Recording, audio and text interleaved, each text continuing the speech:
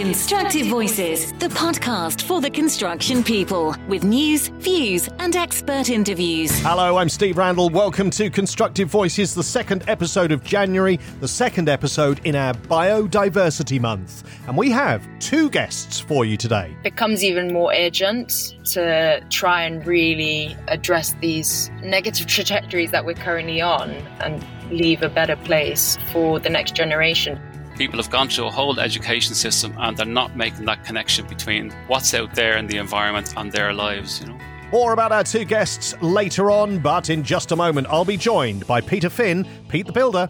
Constructive Voices media partner in Ireland and the United Kingdom is Construction Industry News. Since 2002, Construction Industry News has been focused on the very latest projects and developments within the UK and Ireland. So, Pete, we're back already. It seems like it was only a week ago we were talking. That's because it was. How are you doing? All good, Steve. Time waits for no man or no woman. Yes, time is moving on and we're going to move with it. We're going to keep the conversation building. We're going to keep on discussing the important subjects. And again, this month we're talking about biodiversity. And of course, the subject which, we can't look past, how our industry is going to be affected in a financial way by the results of what we've seen and the change that we're going to have to make within our industry going forward. But it's not all bad news. There's also opportunity there. Yeah, definitely. And when you talk about finance, I mean, the focus of the kind of big financial world, those who are in venture capital and things like that, they know that they have to use that money to make a difference. That's what people who have money want to do now. They want to use it for impact investing so that they can see that when they commit their capital to particular projects, not only does it produce, in the sense of a construction industry thing, it's going to be a beautiful building, but they also want to know that what's being done there is going to make a difference to the environment, it's going to make a difference to society, and it's really going to be something that people are proud of and say, brilliant, thank you so much for doing this. Yeah, without a shadow of a doubt. Look, in life, we all make decisions. We base them off risk. We base them off, what we're trying to achieve at the end of our investment or the end of our work that we put in. And look, we can all make short-term investments with short-term returns, or we can make long-term investments and long-term returns. And look, we need to start thinking long-term now. We have to stop our short-term thinking. We have to invest in our planet, basically. And how we get there is through education, and it's through, a change of mind and a change of perspective. Yeah, education is such an important one. And we've got a guest coming on who's going to explain a lot more about how we do that. But I did say, Pete, we've got two guests on this episode, and Jackie de Burca has been speaking to them. The first is talking about finance. I'm Margarita Skarku. I'm a venture capital investor at a climate tech fund called 2150, based in London and Copenhagen, investing globally. I'm originally an engineer, civil and environmental, worked in sustainable development and briefly in construction, and then spent the best part of a decade in finance, the last sort of 4-5 years of that, focusing specifically on sustainable finance and investing into technology companies. How do you feel that this interesting combination of your MEng civil engineering degree from the University of Edinburgh, but also your CIMA certification as a business accountant, how do you feel those have positioned you to do the work that you're doing now? Yeah, it's an interesting question. And I often say I've kind of gone full circle in a way, because having sort of steered clear from the engineering world and gone into corporate finance, I've now come back into a role where some of those technical skills and knowledge of what it means and what it takes to construct infrastructure and work in that environment are highly relevant, because the core focus of 2150, as I'm sure we'll get into more, is on urban sustainability. So built environment is at the heart of the companies we like to invest into and the technologies we focus on. So having that engineering background, engineering degree, allows me to speak the same language as a lot of our founders, and really understand some of the opportunities as well as the challenges. And I think there's also a certain mindset that people who are attracted into engineering tend to have, and are able to really cultivate, which is taking sort of complex problems or systems and breaking them down into component parts and really problem solving, which certainly comes in handy when we're trying to deconstruct what are often quite complicated technologies and businesses that we seek to invest into. So that's the sort of engineering side. I mean, the accounting qualification helps because at the end of the day, as an investor, our job is to understand the tech, understand the company, understand the market, but also be part of a journey with these companies of building businesses that can be profitable and can grow their revenues significantly in order that they can also then have a significant impact on our climate. And so it's certainly come in handy to understand P&L statements and income statements and cash flow statements and balance sheets, which is just part of the job whenever you work in any sort of finance role. Perfect. So let's just talk just about your work in general. How do you work? What is an overview of exactly what you do? Because from what you've just explained there, Margherita, your educational background makes you excellently fluent in the work that you're doing from how you've described it. Yeah, so just to maybe take a step back, and in case some of the audience isn't familiar with the venture capital world, we're an organization that seeks funds from other investors, and those might be pension funds, they might be banks, they might be large corporates, or in our case, often strategic investors from the construction and real estate world that have identified the certain challenges, but they're not necessarily very well positioned to understand or invest into innovation directly. And so we take on those funds and seek to invest them directly into startup companies, so early stage businesses that have identified a problem and are developing a particular solution to address that problem. And so the job, I sit on our investment team.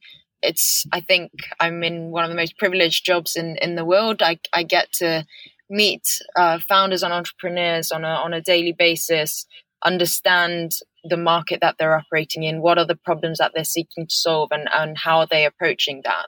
And so our job is to, first of all, understand certain themes such as biodiversity, which is the topic of today's conversation, in detail.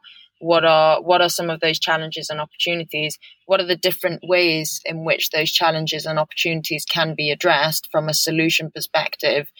Often there's a heavy technology component embedded in that, whether that's machine learning, whether that's sort of new industrial technologies, and then really ultimately make sure we're backing the best teams and the best solutions that we think are well positioned to grow and win in large and growing markets and make a return for our investors, as well as in 2150's case, because we are a sustainability focused fund, ensure that we're having a real tangible and quantifiable impact, positive impact on our society.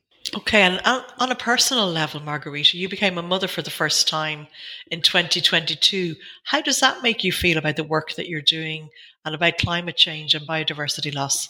This is a really interesting question because over the course of my career, I've met and come across a lot of people who are devoting their careers to sustainability and climate change, and often the catalyst they all mention as the point at which they decided to really double down and focus on this was having children. In my case, I'd say it's a little bit different. I grew up in a very environmentally conscious family. I grew up on a Greek island, sort of surrounded by nature and the ocean, and being very passionate about protecting and being a custodian of our environment. And for probably since my school days, I've been working as part of environmental groups, and I studied civil and environmental engineering. And so there's never been a doubt as to whether or not this was important for me and whether or not I wanted to at some point devote my working life to this topic. I think what's maybe changed, having had my daughter, and I also have 3 stepkids as well, is that it becomes even more urgent to try and really address these negative trajectories that we're currently on and leave a better place for the next generation, because we are really talking about their life. It's not a 200, 300, 400 years from now thing. It's very immediate. So I think it hasn't fundamentally shifted whether or not this is something I care about, but it makes it even more imperative that I devote the rest of my working years to this. You definitely have an unusual background compared to maybe the average VC, maybe in a city like London, etc., coming from one of the Greek islands. Which Greek island was it? Yes, that's true. It's an island called Naxos, which is in the Cyclades region in the south of Greece. Beautiful, beautiful. Now, biodiversity loss, Margherita, is a critical part of the climate crisis, but the methods for investing and protecting it are really far from established. What are your own feelings about this statement? I think largely this statement is true. However, there are inroads that are being made and I think are worth paying attention to. And certainly from our perspective, we've prioritized and invested already into a biodiversity measurement focused company, largely because of these trends that exist. So I think on the policy side of things, the Dasgupta review in the UK, which was released, focused on the economics of biodiversity. And I think for the first time really made very clear the value that ecosystem services of nature bring to the world and to our lives. Current extinction rates are around 100 to 1,000 times higher than the baseline rate, and they're increasing. And that has a very, very tangible impact on a number of different things that we rely on, such as sort of food systems, water systems, and it's fundamental to focus on. In the UK, again, the Natural Environment Research Council has a number of work streams and funded projects. A lot of this work currently sits in the academic sphere, but it's starting to feed into the corporate and business world, and I think COP15 is going to really make sure that biodiversity gets to the top of the agenda over the next couple of years. How did you feel yourself about COP15? Have you felt any significant ripples in your VC world? Has it made any noticeable difference so far? I'd say it has. So, I mean, first of all, I feel positively about the outcome of COP15. For the first time, we've got a global biodiversity framework in place. There's a very clear 2050 vision and some specific targets that the world and the participating countries would like to hit by 2030. The most noteworthy being that, at least 30% of land and waters protected, which is vital. As someone who's been focusing on this topic for a while, we were hopeful, and I like to think that we saw this coming. And so we invested into a company called Nature Metrics last year that specifically focuses on biodiversity measurement, which is one of the biggest gaps, I think, to doing more. We've certainly seen more and more, increasingly more VCs becoming interested in this topic and seeing it as a big opportunity to invest in. And as a result, there's also increasingly more companies now focusing on measuring and restoring and improving biodiversity, which is just fantastic to see. For those VCs who haven't taken those steps so far, Margherita, why should they think about backing biodiversity? I think about this question under two lenses. The first is the economic lens. More than half of the world's 44 trillion GDP depends on nature, and the damaging and further damaging and not restoring of biodiversity leads to significant economic challenges. The second lens through which I view this question is that we just simply can't afford not to back biodiversity and support solutions that are helping us to restore it from a human perspective. There's inextricable links between human health and biodiversity, as well as climate change and climate mitigation adaptation. Things like flood mitigation rely on healthy natural ecosystems.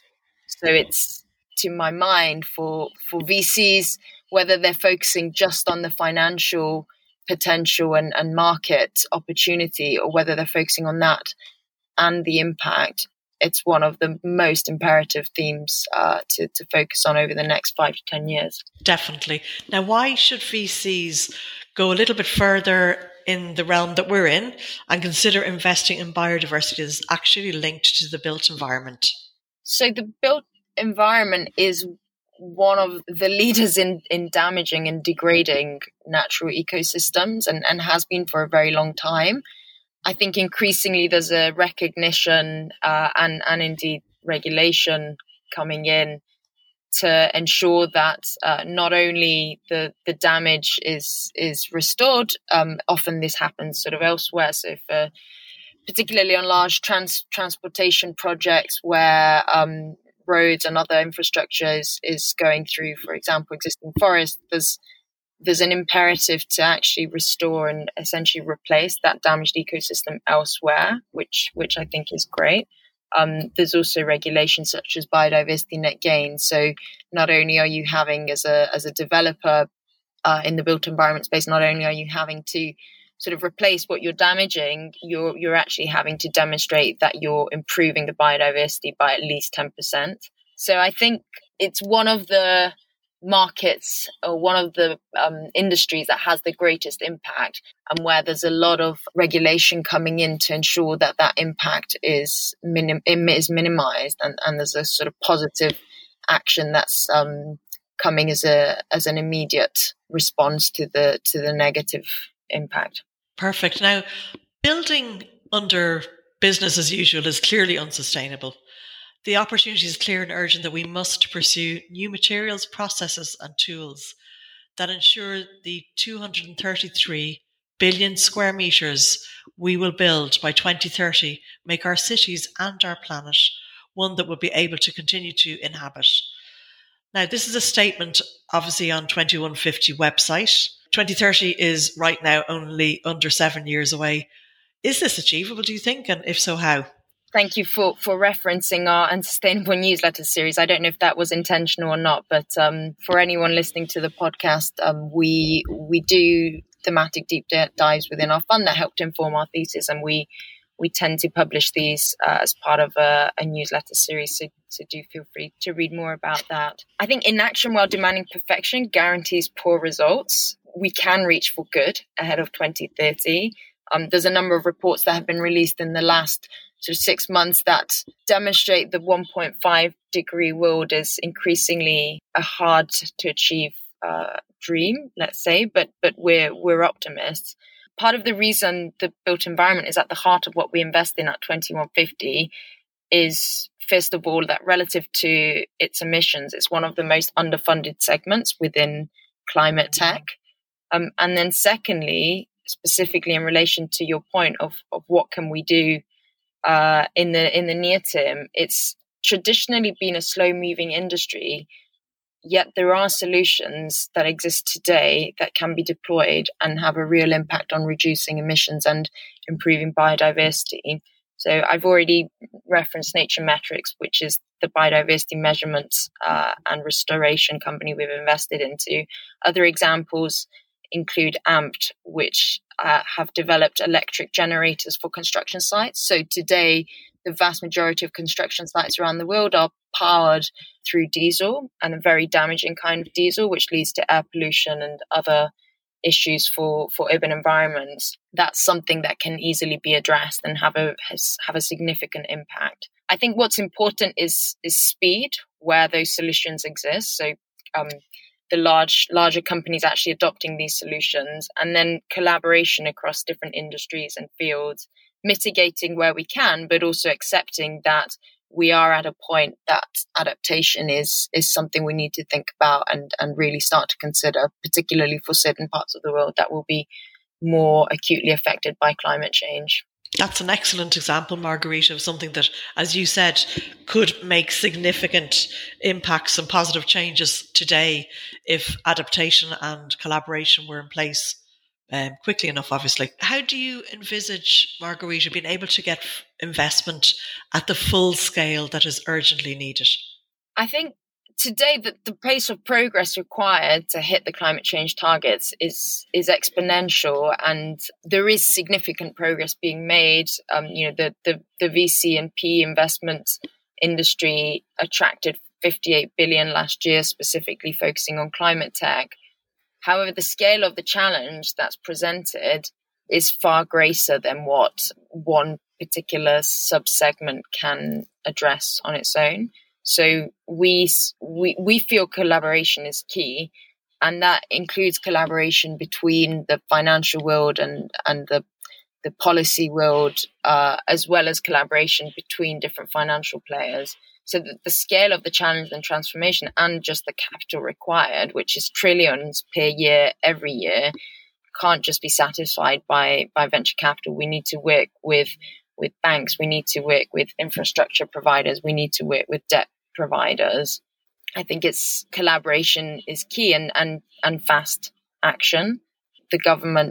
Governments across the world also have a role to play, I think, in ensuring that the financial incentives and the carrots and the sticks are in place to really drive this transition. Certainly. And Roberta Boscolo, who will be sitting with you at the round table, who was our first podcast episode in this series, she did mention about the governments, and she mentioned how being at the COPs was very obvious, in her opinion, and many other people's, I think, that really it's people at lower levels who are seeing exactly what you've talked about, like that urgent need for collaboration and for governments and other authorities to stand up a little bit quicker than they are doing. Yeah, and I think the private sector has played and is playing a huge role in moving quickly, because it, in many ways, we're more adept to doing that than governments are, and governments can get locked in these long negotiations as well. However, particularly for industries like construction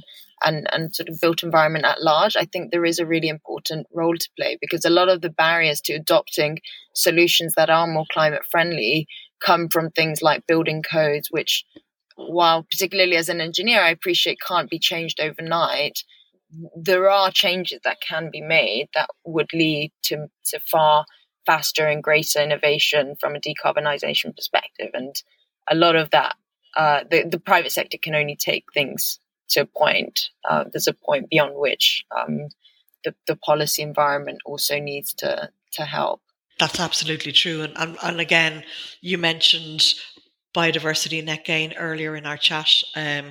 The law that's coming in the UK is for 10%, which, as I said to Roberta, is that enough? But it's a good start, isn't it? Yeah, absolutely. And I think other governments across the world are implementing similar changes.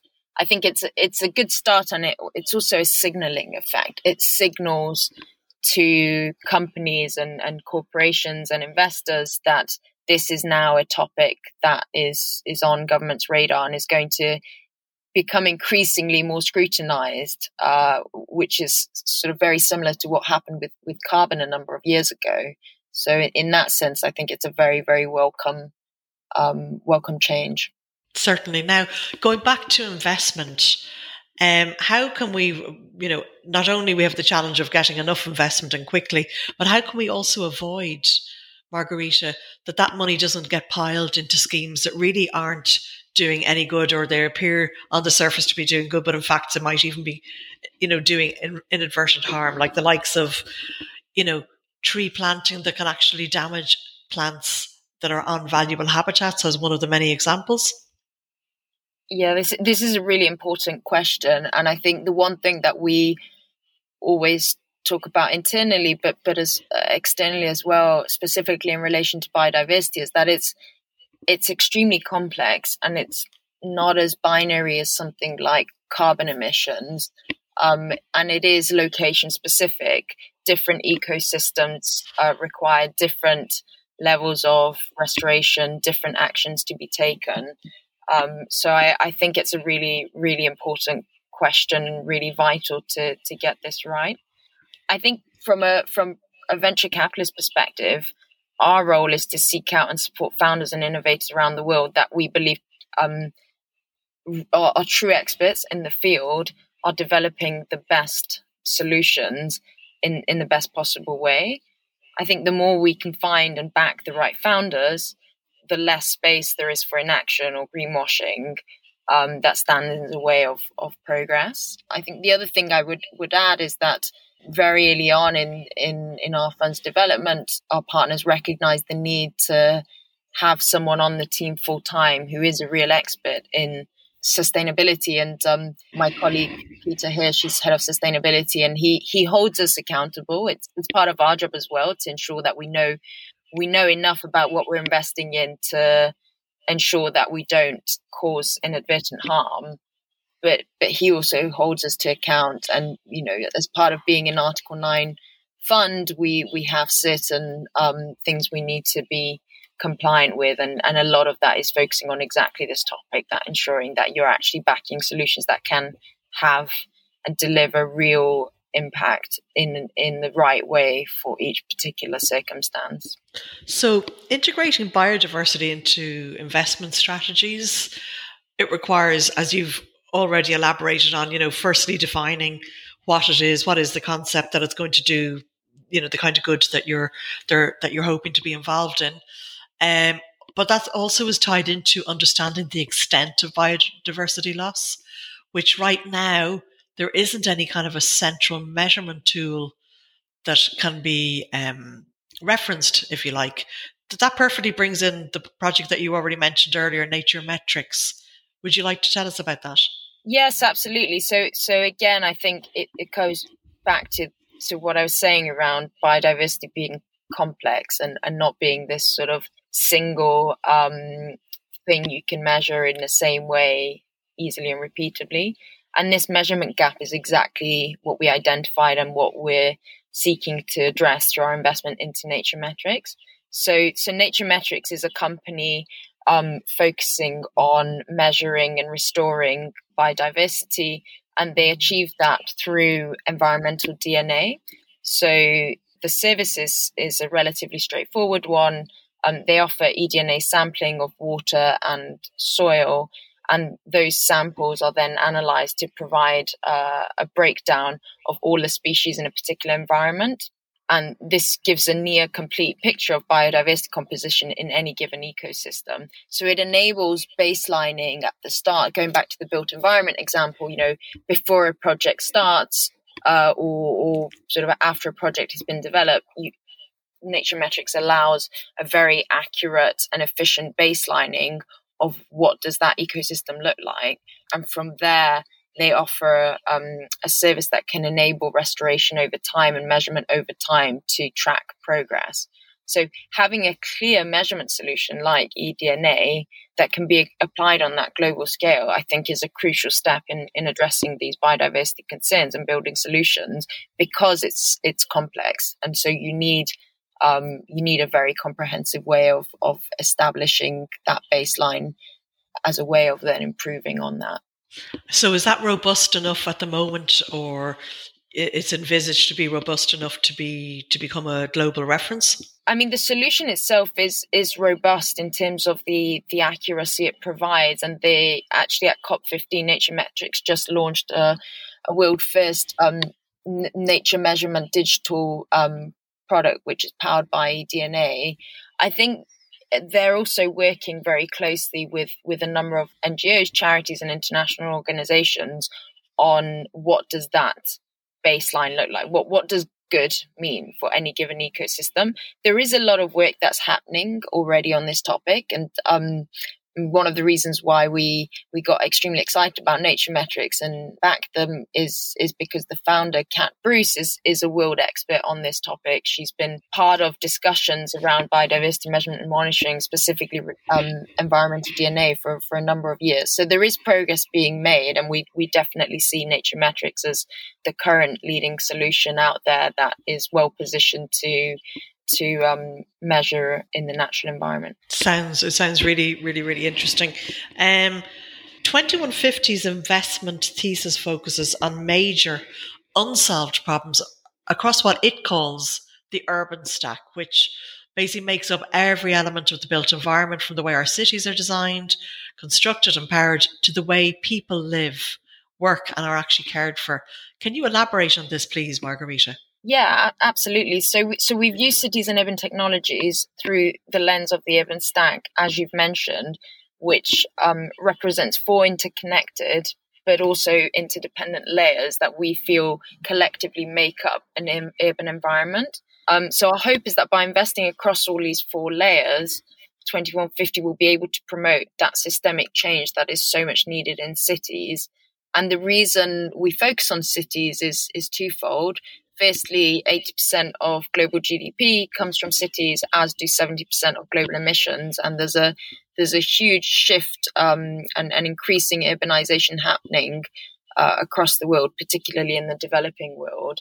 The second aspect is that climate change is a systems issue, and it requires systems level approach to mitigate and adapt. And cities are the perfect system where a lot of these solutions can and should be applied. So just to elaborate on the 4 layers of the urban stack, and for any entrepreneurs that are listening to this podcast, the 4 areas we invest in are into the experience layer. So this is really about allowing citizens to work, live and stay healthy and secure within an urban environment. Second layer is operating. So solutions that optimize urban assets, from sensor-equipped cities, buildings, facility management to logistics and supply chains. Third is build. So, of course, how we build, including the planning and construction phases, is key. We look at things like new materials across this, as well as efficiency platforms and tools.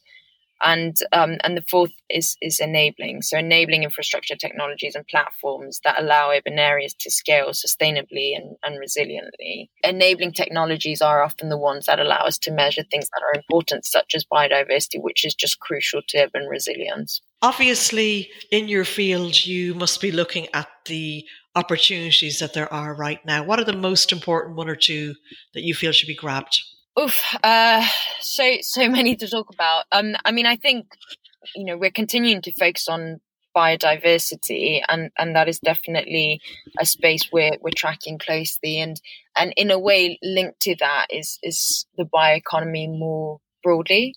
And I'm not the expert on this. One of my colleagues who has a PhD in biology is very much the expert. But what's a fascinating change that we've seen is that a lot of the new materials that are being developed are actually bio-based. So taking bacteria and growing them in a controlled environment that enables far more circular, resilient and environmental materials. And an example related to the built environment and a company that we've invested in is Biomason, which is actually developing concrete using bacteria. It's absolutely fascinating, and I would encourage everyone to look into that company. I think beyond biodiversity and the bioeconomy, I'm personally very interested in new materials and circularity more broadly. So there's a company which we haven't invested into, but I think are fascinating, and it's a good example of that intersection between new materials and circularity. It's a company called Austria, based in France, and they're taking shell waste, which France has a lot of from seafood primarily, and turning it into a really highly durable building material, primarily at the moment used in flooring and furniture. The reason I like this example is because actually the waste from shells is a big problem, because they build residue in the water, and that does actually damage biodiversity. So a lot of the shellfish processing companies actually need to pay to have this waste removed and then processed, which is a really damaging process in itself. And a company is sort of using that as a raw material to produce a material that has a zero carbon footprint. So there's a lot more opportunities that I could go into, but I think those 2 areas are the ones that I'm most excited about and most fascinated about right now. That material sounds absolutely fascinating. And it's beautiful. It's absolutely beautiful as well. It's sort of as beautiful, if not more, than a really nice marble, which is an additional benefit. That was going to be my next question, Margherita, was, how it sounds like it could be beautiful. And then on top of that, it's coming from the sea, which we're so connected to, so many of us. Absolutely. Fascinating.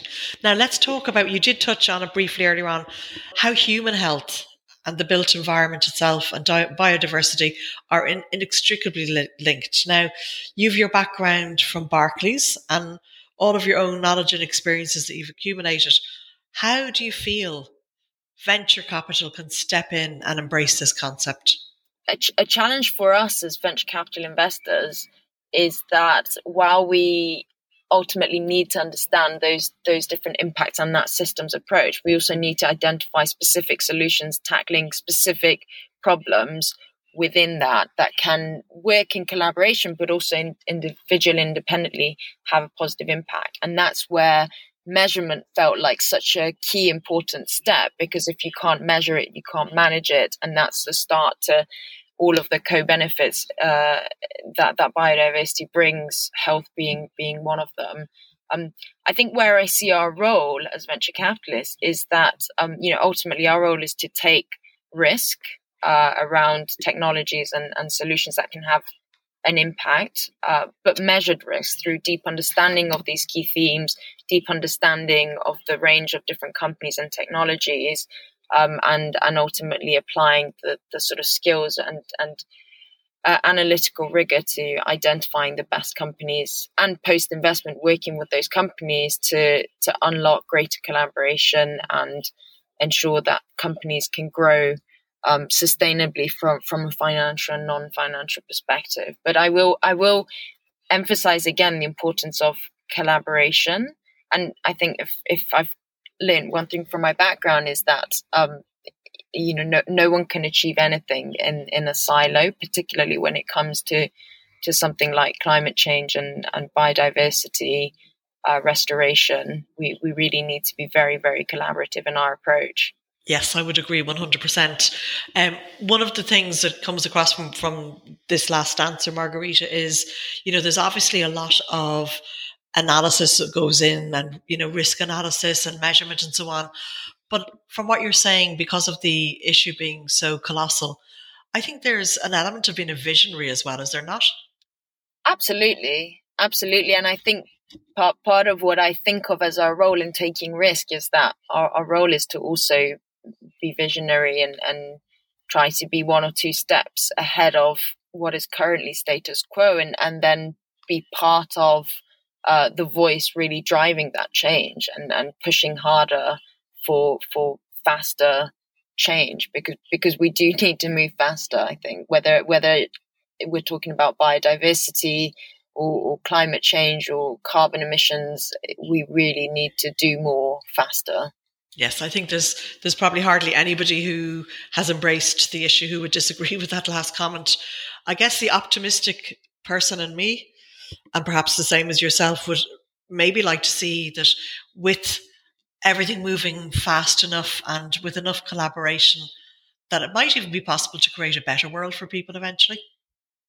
That's certainly the hope, and I think nature is absolutely part of any better world, and greater respect for nature and living, alongside other organisms on this planet is a vital part of that. What worries me is that there's a number of tipping points, whether it's in relation to climate change or biodiversity loss. There's a number of tipping points that once you hit that point, it's a lot harder to go back, and in many cases with biodiversity, due to species extinct, you can't. But I definitely want to end on a more optimistic note, and I think the thing I'd really emphasize is that there are solutions out there, many of which we and other investors focusing on similar topics have invested in. So would urge those in positions of authority and responsibility in large corporations in the built environment and more broadly to look towards these solutions and also be visionary and pioneers in adopting some of them. Definitely. That is obviously key to the success, not only of what we need as a world and a planet, but also to these solutions that are not being publicized sufficiently for some of the big players and the medium players to adopt them. So what are your hopes when it comes to influencing the built environment sector through our chat today on this podcast, and then the roundtable that you're going to be part of at the end of January? What are your hopes out of this? Two things, probably. I think the first one, for those people within the built environment sector who are interested but perhaps not incredibly well informed, is to really inform them about some of these problems, but also the opportunities that exist. We are on this transition, whether people like it or not. It is happening. The commitments that have been made through the different COPs, both the climate COP and the biodiversity COP, mean that the world is going to change and shift in a positive direction. And so really urging people to jump on the bandwagon if they're not already on it, and really think about the role that they play. I think specifically the built environment is responsible for 40% of carbon emissions and significant loss of biodiversity and natural habitats, as we've talked about. So thinking about that responsibility, and then the second one, which is very linked, is doing something about it. And that goes back to the point I was making around solutions that are out there and exist, and be ambitious. Biodiversity net gain is a 10% improvement, but why not push more? Why not be more ambitious? And there are companies out there that are doing that, and I'd love to see more people within the built environment sector pushing those boundaries. That's Margherita Skarku speaking to Constructive Voices' Jackie de Burca about finance and how that plays into the whole biodiversity piece that we're talking about in this month's Constructive Voices. On the 31st of January, we have a special event. We'll talk more about that and how you can be part of our round table panel event very shortly. But first, a second of our two guests. And I said we were talking about finance, but also education in this week's episode.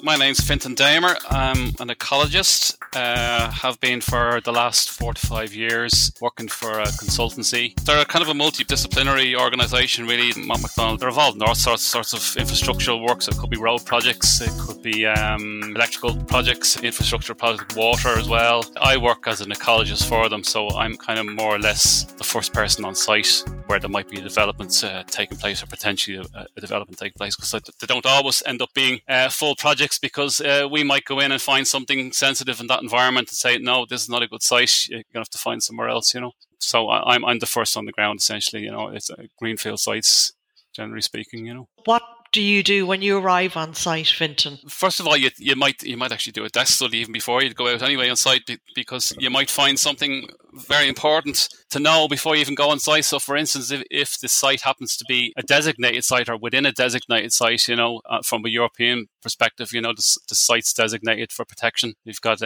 special protection areas and special areas of conservation. So, if you're in one of them sites or near one of them sites, that's going to flag up problems itself, because it's quite difficult to get planning permission when you're in one of them or near one of them. So that's kind of a desk study that you might do before you even go out. And when you're actually out on site, what you're doing is looking at the habitats that are in that site.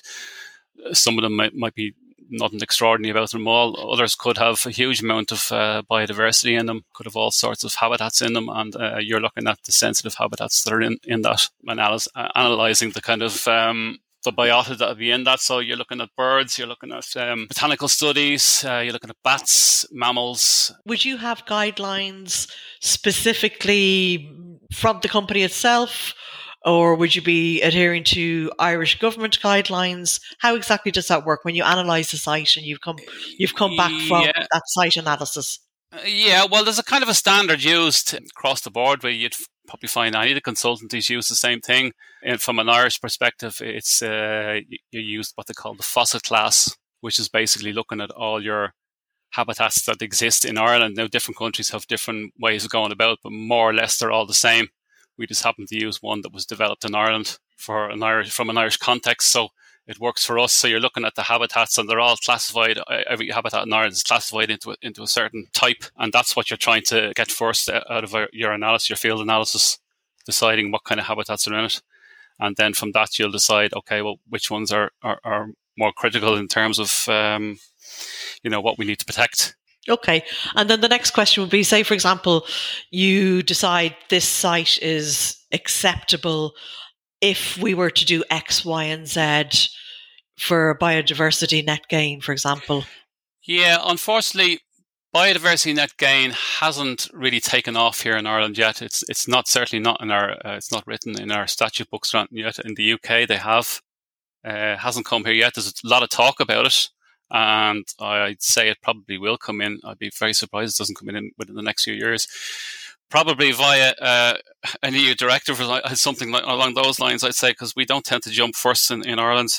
We tend to wait till the EU tells us to do things and then we do them, which is a bit unfortunate. We're always on the back foot in that regard. It'd be great to see us kind of taking the lead, really. There is some companies, even some companies that would be approaching us. They're mentioning it, even though it's not in law yet.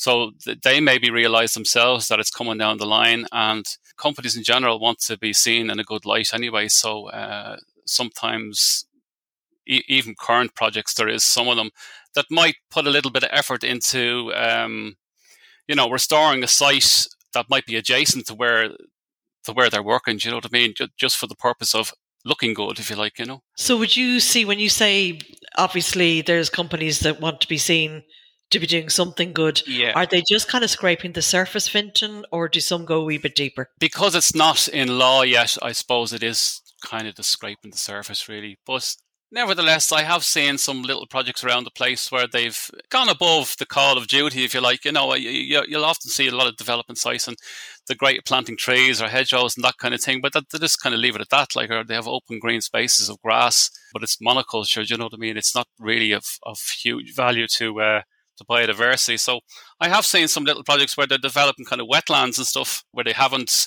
covered in streams and stuff into kind of ducting, and that they're leaving the streams open and developing a little bit of habitat around them.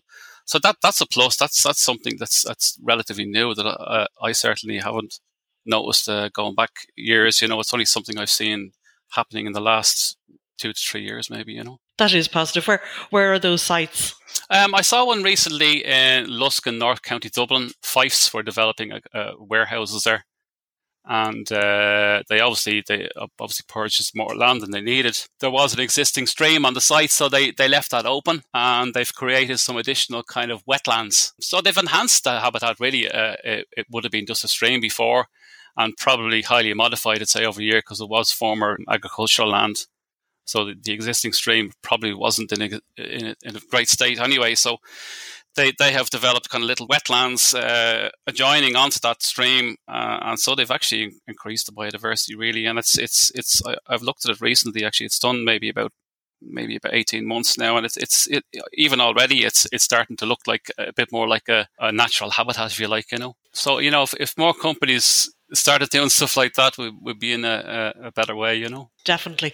So obviously we've had Margarita speaking from a venture capital and financial perspective. Do you feel the finance is the biggest challenge, or is education the biggest challenge? What are your own feelings as an expert in your field? You could probably say it's much for much, but education is a big question, because you can start right from primary school education, secondary school education, right at the third level. There's not a huge amount of effort put into understanding biodiversity. I mean, if you ask your average, even teenager, what is biodiversity, they'll probably struggle to tell you what it is, And that's something that's lacking generally in our education system. And I think we should really be putting biodiversity on the same level as any other subjects that are routinely taught, like languages, you know what I mean, or maths or anything like that. That's how important it is to me, because having biodiversity in your living landscape, it's not just something nice to look at, it's critical to human existence. So I think it should be a compulsory subject. It's missing, and I think it's possibly even more missing now than it was when I was that age. You went out, you were brought out in the fields, and you were showing trees, and you were showing the different species of trees. Now that's all done from a classroom. I have 3 young sons, and they're all in primary school, and they've never been brought on a field trip. Anything they know of the landscape, they've either learned from me, or they've learned from a whiteboard in a classroom, which is terrible, because it's a disconnect from the environment, and that goes the whole way up. That goes into secondary school as well. That even goes into third level colleges. That even goes into modules in courses, in land-based courses, even in ecology courses. You'll often find out, my last stint in college, I spent 2 years, and they had 2 field trips in 2 years. Terrible, really. Do you know what I mean? Particularly a course like that, it's on ecology, it's on the environment, and all they managed to do was 2 field trips. It's absolutely crazy, isn't it? So you think about people who are training in hospitality, for example. Of course, they're put into the hotels and the bars. Exactly. Yeah. You don't just let them loose in a bar or a hotel once every year or whatever. Yeah. So that's pretty crazy. Yeah. So listen, in the 30 years or so, Fintan, that you were working in horticulture, and of course, now directly in ecology. Yeah. What biodiversity loss have you personally observed during that time? Significant, I'd say, but it's a mind change that I've seen. And, we talk about biodiversity and the environment probably more than we ever have done, certainly in the last 20 years anyway. Everyone knows the words. They just don't seem to connect about what that means to them personally. I worked as a landscaper, primarily working in private gardens, private projects, and I certainly noticed in the last 10 to 15 years, the amount of people who want simplicity in their gardens. They don't want effort. They don't want to actually do anything really. All they want to do is look at it and use it as and I put this in inverted commas, outdoor room. They want their gardens to look like their kitchens or their living rooms, they want paving wall to wall. They don't want plants or very few plants. They want artificial grass, all these type of things. And that's all a loss of biodiversity, That's shocking really these days because we see these things on the news every day. They're talking about biodiversity loss. They're talking about environmental damage and climate change and all this. And then people switch off the news and they say, okay, I think I'll get the garden done next week. Let's get paving. Let's get artificial grass. That to me is down to education. People have gone through a whole education system and they're not making that connection between what's out there in the environment and their lives, I think that is, firstly, sadly very true. And secondly, is it perhaps an ingredient of today's kind of like fast-paced society? The easier the things are to access, the better that they look in that kind of a plastic sense rather than in a really authentic sense. Yeah, certainly. Yeah, there's definitely that. But there's also, certainly in the landscaping business, landscapers, in my opinion, they tend to do what they're asked to do. You'll not often see a landscaper turn around and say, no, actually, I'm not going to do that for you because that's just not sustainable for the environment. And that's a downfall as well, do you know what I mean? And that comes from back again to education. Horticulture colleges, agricultural colleges, they don't have biodiversity modules. They don't have standalone biodiversity modules in any of their courses, certainly not in Ireland anyway. And so, when somebody comes along and asks them to do a certain project, a certain type of thing in a landscape situation, they're not thinking about the damage. They're just thinking about the end product. Am I going to have a happy customer? Thinking about it like that, that's kind of one of the things that's in a way turned me against the landscape business. And that's why certainly one of the reasons why I made the change and became an ecologist. I got sick of being asked to do projects that I just didn't agree with. It's not even a case of budget, because certainly from a landscaping point of view, probably the most expensive part of landscaping a site is the hard landscaping. It's not the soft landscaping, the good stuff. The good stuff is going to help our biodiversity. It's the hard landscaping. They're spending money. They're probably spending more money than they ever have, but they're spending it on hard surfaces, Now, going to COP15, which obviously happened towards the end of 2022, What were your own personal thoughts about the outcomes? Good to middling, I'd say. One of the biggest downsides was it didn't get the media attention at all, compared to COP27, It's just not perceived as important as climate. Even though they're completely related, you can't have one without the other. If your biodiversity isn't right, well, you can change all you like about climate change as regards, not burning fossil fuels or reducing our livestock. If you can't get your biodiversity right, those things won't matter. And nobody seems to have copped onto that yet, There was some very positive things about it, what they kind of did decide on. Certainly from an Irish perspective, we've signed up to creating 30 by 30, which is 30% of our marine environment protected by 2030, which is great. And we've already designated an extra 6%. We had 2% kind of covered. Now that's risen to 8%, and it's going in the right direction. What we haven't signed up to, unfortunately, is the terrestrial landscape. And that's going to be the really big issue, because in Ireland, 66% of our land is agricultural land in private ownership. And it's very, very difficult to change that when you have big lobby groups. Marine environment is much easier. And even the new marine sites that we have designated now, they're all in deep sea. They're all way out. They're nowhere near the coast. They're not really a big issue to anybody, even to fishing industry, really. So as they start designating more sites in the marine environment that are close to the coast, you'll probably find to be a lot more resistance. And certainly when it comes to terrestrial designations, that's going to be really an uphill battle. Now, we spoke to Roberta Boscolo of WMO, and she shared with us statistics that you're quite possibly aware of yourself anyhow, but that the last 8 years have been the hottest on record. How do you feel about that, Fintan?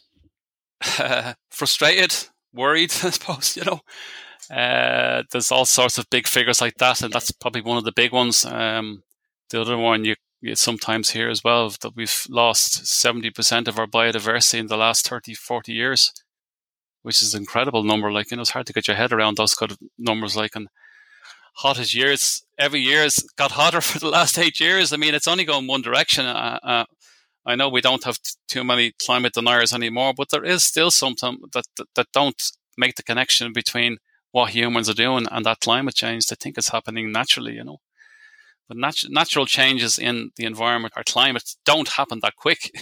So you have to accept that it's human-induced, It does cause anxiety, you know what I mean? You do hear a little bit now in the media and that about climate anxiety, particularly with all these protests you see with younger folk. That comes from climate anxiety, and biodiversity anxiety. I mean, I can probably say I do suffer from that myself, because I'm so close to it that every tiny little change I see in the environment, it becomes really obvious to me. Most people pass it by and they don't see it. Here in Spain, we can see, because I observe also, not maybe with your same background, but the almond blossom gets earlier and earlier every single year for the last good few years. Yeah. It strikes you because it's so pretty, which is exactly why you really notice it. But hang on. Last year was this time. This year's earlier again, Yeah, and that's the same in everything. You notice it there now with flowering times, but that's across the board for everything. Any migratory species of birds, they arrive back earlier in the spring. Some of them aren't even migrating anymore. Do you know what I mean? Lots of species. I mean, we're seeing swallows in Ireland now in the winter. These birds traditionally spend their winters in Africa, as far down to South Africa, And vice versa, we're also getting losses of wintering bird species in Ireland. Birds that would have traditionally come here for the winter to get away from the harsher weather in Northern Europe. That they're doing what they call short stops. So they get so far, they say, okay, the weather's okay here, we'll stay here. We won't bother going as far as Ireland anymore.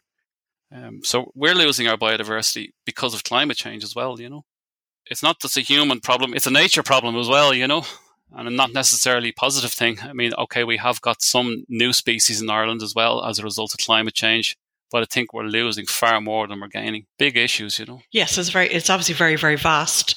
And we're doing our best at Constructive Voices to cover some of the major issues during this month, which is biodiversity in the built environment. And of course, we're speaking to, a selection of experts, each with their own angles. And we're going to do our very best to cover as much ground as we can, Fintan, but it's huge, of course. Yeah. If you were just to focus on one challenge or one potential solution, what would that be? Absolutely, it has to be education.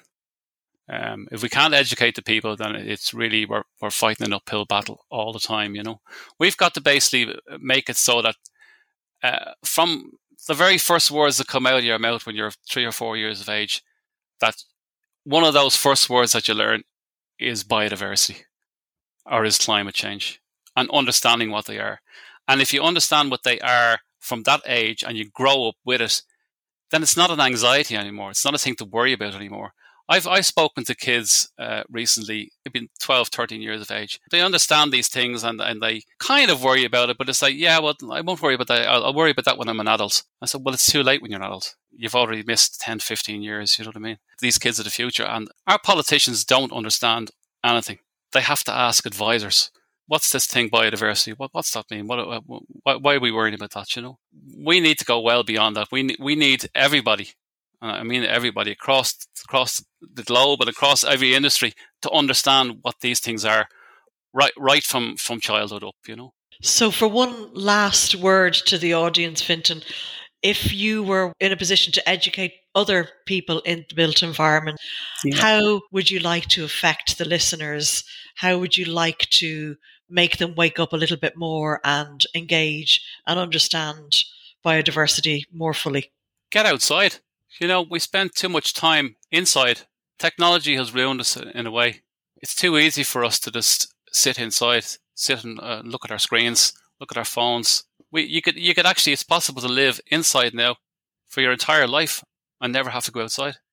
That's terrible, You know, we saw a little bit of it in COVID. People did start to reconnect because they couldn't go anywhere. They couldn't go to work. So they started exploring their local environments because they could walk for a few kilometres.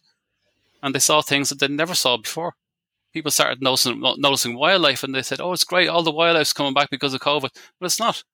It was always there. Just nobody noticed it, you know. This is Constructive Voices. So there you go, Pete. Another great guest, and talking about education, as we were earlier, an important part of this whole move that we have towards being more aware of biodiversity and how important it is for climate change, for the environment, for everything. And as Fintan said, human existence itself. Now, as well as talking about particular topics this year, we're going to be talking about community. That's going to be a big thing for us this year.